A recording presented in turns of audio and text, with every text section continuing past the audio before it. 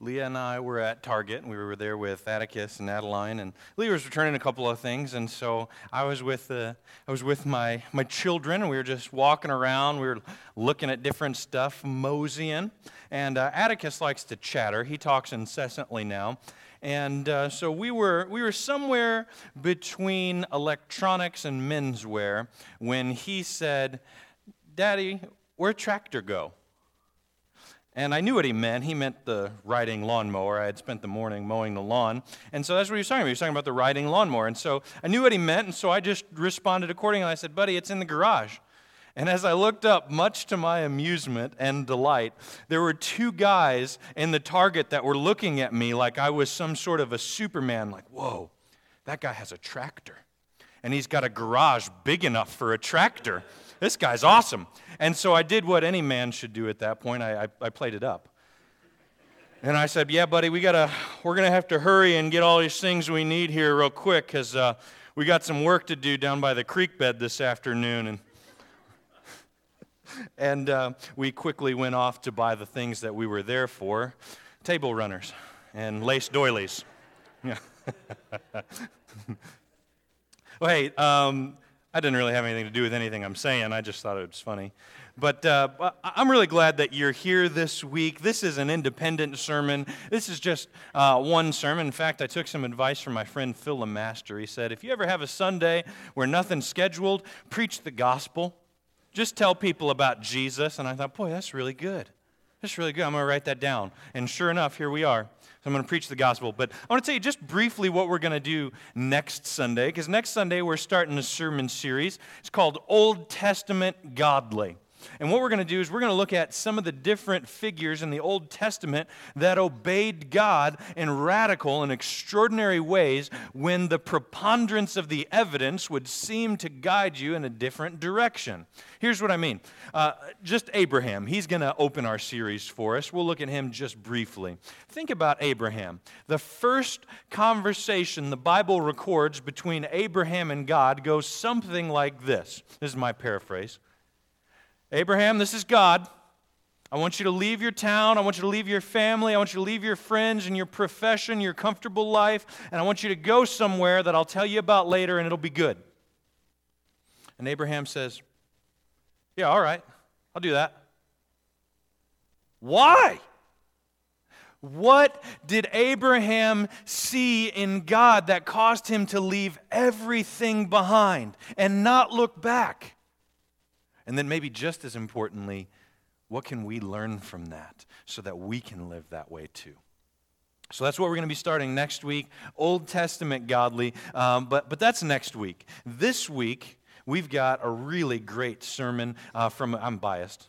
I guess I'm biased. I think it's a great sermon. It's from Ephesians 2. It's hard to mess up Ephesians 2. And I want to start with a question as we look at Ephesians chapter 2. What would you do to save somebody's life? What did you do to save somebody's life? Interact with me a little bit here.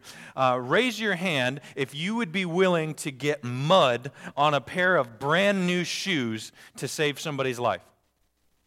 Y'all better be raising your hand. Good work. But, you get it. You get new shoes and you like them. And they're new for like 3 weeks, and then all of a sudden they're not new and you can do whatever in them. But for those first 3 weeks, I don't know how much do I like the person. All right, I'll save you.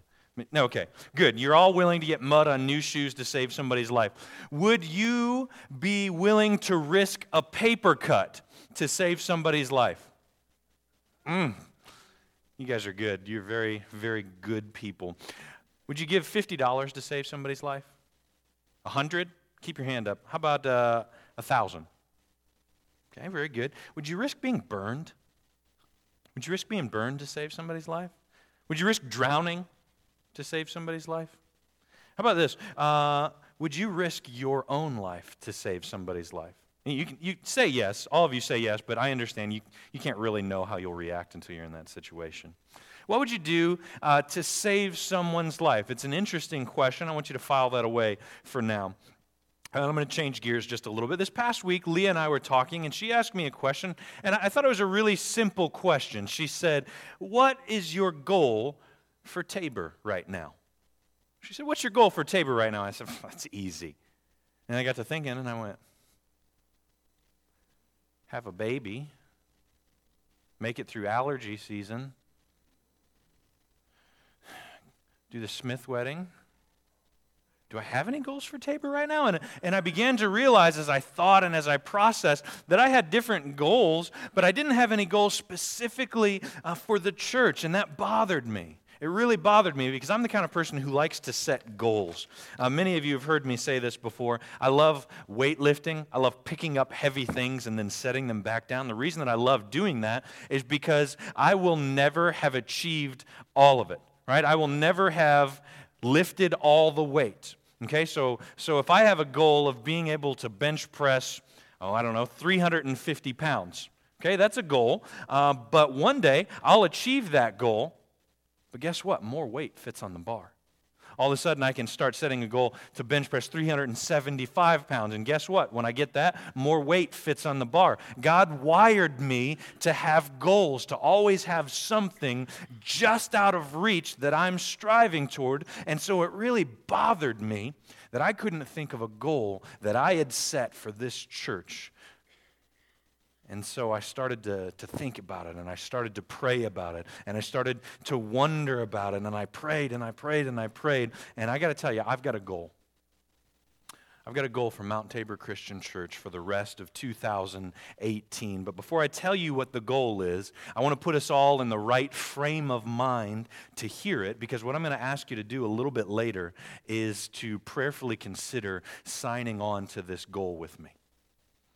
So, to get us in the right mindset, we're going to look at Ephesians chapter 2, and we'll start in verse 1. Once you were dead because of your disobedience and your many sins. You used to live in your sin just like the rest of the world, obeying the devil, the commander of the powers in the unseen world. He is the spirit at work in the hearts of those who refuse to obey God. All of us used to live that way, following the passionate desires and inclinations of our sinful nature. By our very nature, we were subject to God's anger, just like everyone else. I want to make a really simple observation from verse 1 in this passage. Real simple. Feel free to write it down. Sin doesn't make you sick. It makes you dead. Sin doesn't make you sick. It makes you dead. That's a reality for a lot of people that live in our county. I want to tell you a little bit about our county this morning. In the year 2000, 7,551 people, Washington County residents, identified themselves as Christians. Maybe you're saying, wow, that's pretty good. In 2010, do you think that number went up or down? You think it went down? Well, you guys are pessimistic, aren't you? Is the glass half empty, or do you guys even have a glass? All right, fine. Did it go up or down? Survey says? Yeah, it went down. It went from 7,551 to 7,122 Washington County residents who identified as Christians. That means over the course of a decade, there were 429 less Christians living in Washington County. And some of you are going, well, what was the population doing at that time? Maybe the population declined significantly. 2000 population, 27,262. 2010, 28,289. In the same time frame that 429 people decided they weren't Christians, we gained 1,000 people in the overall population. That's telling. But the next statistic is even more striking. In 2000, 12,943 people in this county marked their religious affiliation as none. 2010, up or down? Up or down? In 2010, 16,773 people marked their religious affiliation as none. You're right, it went up. That's 3,830 people who turned from the church in that 10-year period. If we combine that increase with the decline in Christians, we end up with 4,259 people. That's not all the people in our county who don't know that Jesus is Lord and Savior. That's just the change that we've seen over the course of 10 years. I'd love to reach a portion of those people. Wouldn't you? Would you love to reach a portion of those people?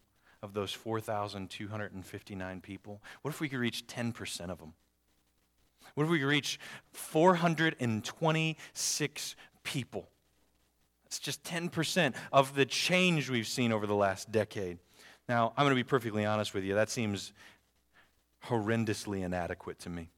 We're talking about reaching 10% of the people who have changed their view of God over a decade. Not all the people in our county who don't know Christ. That number is closer to 17,000, and I'd love to make a dent on that number. But we've got to start somewhere. So what if we could reach 426 people who don't know that Jesus is Lord?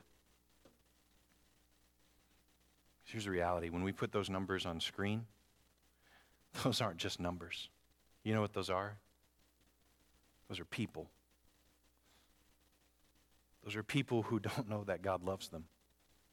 Those are people who don't know that Jesus died for them. Those are people who don't know that they can have hope. Those are people who will spend eternity separated from God, and I'm not okay with that. So let's start reaching those people. They don't come to church here. They don't talk like we do. They don't dress like we do. They don't think like we do. They don't vote like we do. But they need Jesus just like we do. Let's start reaching those people. I'm going to read Ephesians chapter 2 to you one more time. I want you to just follow along on screen. I know you've got Bibles, but I want you to follow along on the screen here. Ready? 16,773 Washington County residents are dead because of their disobedience and many sins. They live in sin just like the rest of the world, obeying the devil, the commander of the powers in the unseen world. He's the spirit at work in the hearts of those who refuse to obey God. All of us used to live that way, following the passionate desires and the inclinations of our sinful nature. By our very nature, we were subject to God's anger just like everyone else. Sin doesn't make you sick. It makes you dead. I'm passionate about those people. I'm passionate about those people who are spiritually dead because I know what it's like to be spiritually dead. I know what it's like to live in sin because I did it for a long time. When I read verse 2 and it says, He is the Spirit at work in the hearts of those who refuse to obey God, I understand what that means because I have no other explanation for many of the things that I've done.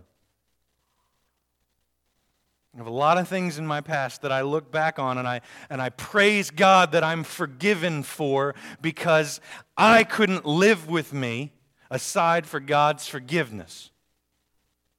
I know what it means to obey the devil. Kenny Bowles is writing on this passage and he says it's not just an isolated failure here or there in their lives. Their lives were a continuing lifestyle of moving away from God. Their life was the way of death. Know what it's like to move further and further away from God. I know that the further you get from God, the less you care about other people. And the easier it is for you to hurt other people, to lie to other people, to cheat other people, to wound other people. I know that the further you get away from God, the easier it is to do those things. And ironically, I know that the further you get away from God, the less you care about yourself.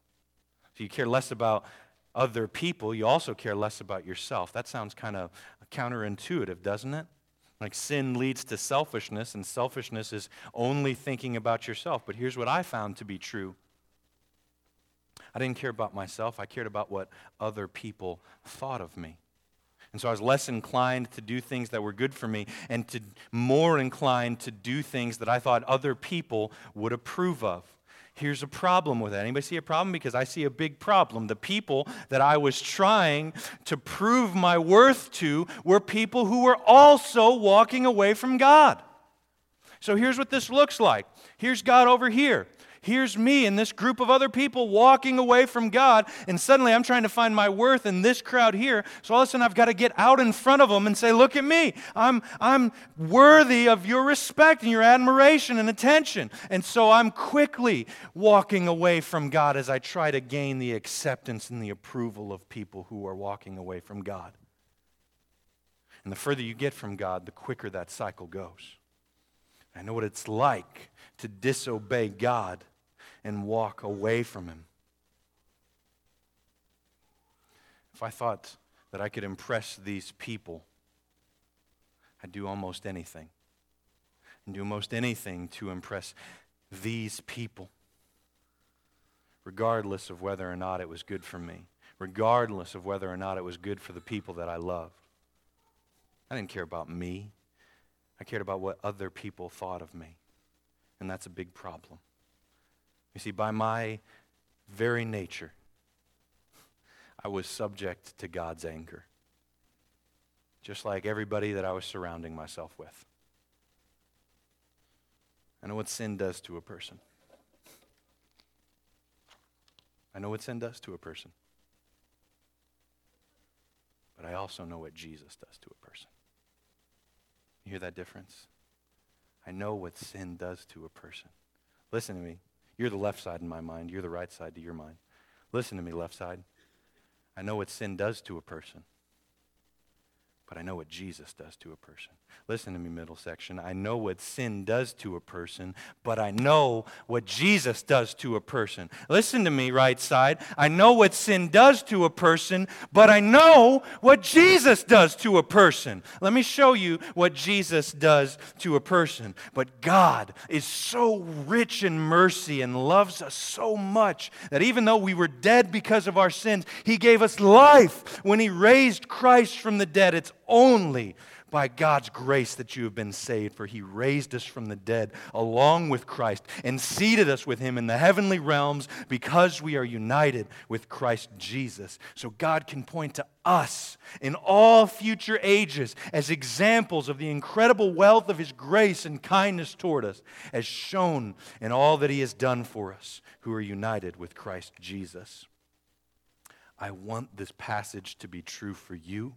And I want this passage to be true for the 17,000 Washington County residents who don't know that God loves them. I want you to look at the difference that Jesus makes in a person's life. So verse 1, once you were dead because of your disobedience and your many sins. Verse 5, He gave us life when He raised Christ from the dead. Verse 2, you used to live in sin, obeying the devil, the commander of the powers in the unseen world. Verse 6, He seated us with Him in the heavenly realms. Verse 3, by our very nature we were subject to God's anger. Verse 7, God can point to us in all future ages as an example of the incredible wealth of His grace and kindness toward us. So what difference does Jesus make in a person's life? He moves us from rebellion to citizenship in His kingdom. He moves us away from God's anger and into His adoration. Jesus takes dead people and makes them alive. And that's it. Jesus takes dead people and makes them alive. That's the bottom line. That's why I do what I do, because I once was dead and now I'm alive. I don't want other people to be dead. So let's talk about my goal. I've been praying about it. I've been thinking about it. And there are a lot of things that we could have as goals. I think a lot of valuable things that we could have as goals. But I believe that God really shared with me what our goal as a congregation is supposed to be for the rest of the year. I believe it's Holy Spirit inspired. If you don't think God works that way, that's fine. I do. Okay? But I believe that Holy Spirit laid this on my heart. This past week, I was talking with a friend of mine, and he ministers in Illinois, and he was really excited because they had several baptisms in their church this past Sunday, and he was just pumped up. You ever talk to somebody who's pumped up? They don't even know that you're in, like, they don't care if anybody's listening. They're just talking and they're excited. And he was pumped up for God. And here's what he said. He said, man, I just wish everybody could experiencing baptizing somebody sometime. And he just kept going on and on and on. And he was talking and he was talking and he was talking. And I stopped listening because light bulb. You know what? I do wish that more people could experience the joy of baptizing somebody at some point. I was reaffirmed in this yesterday as I went to a wedding.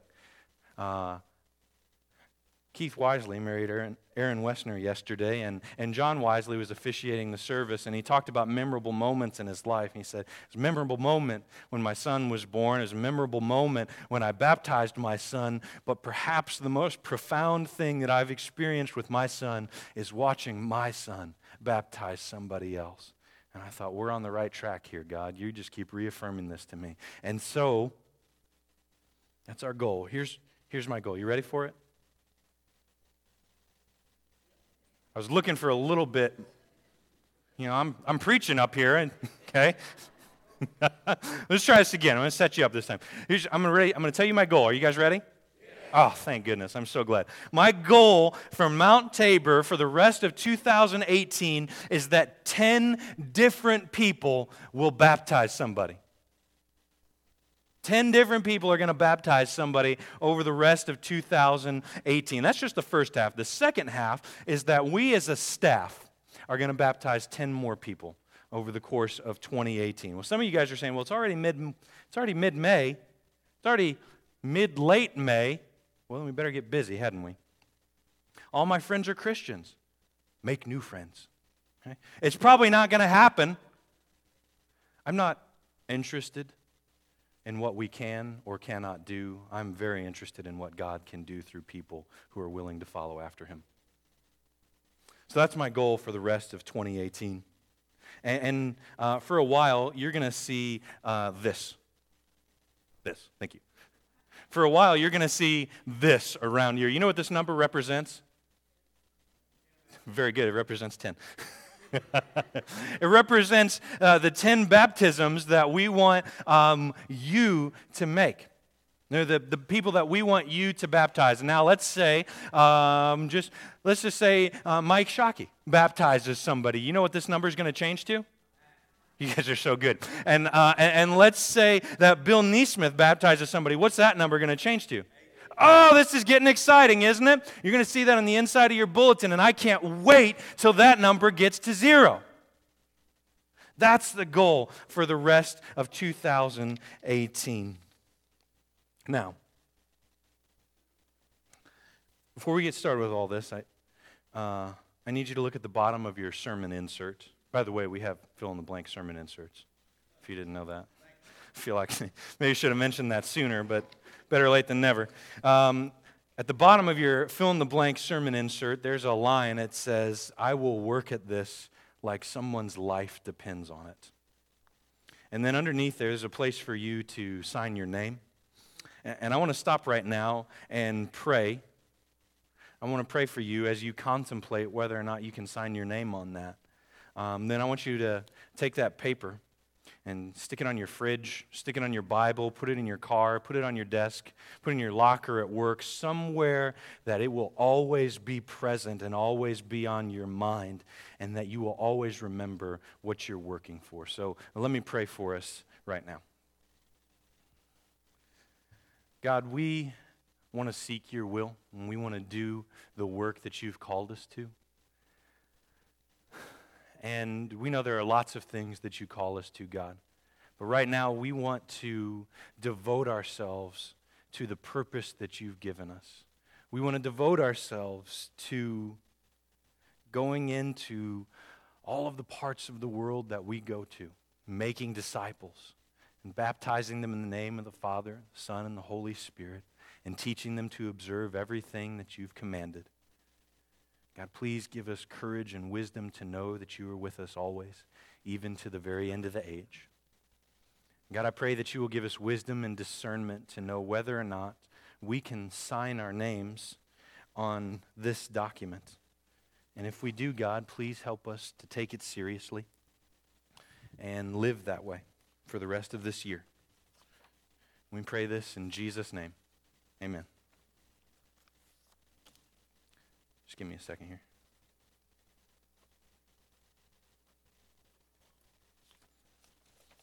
All right, if you can sign that piece of paper, why don't you go ahead and do it now?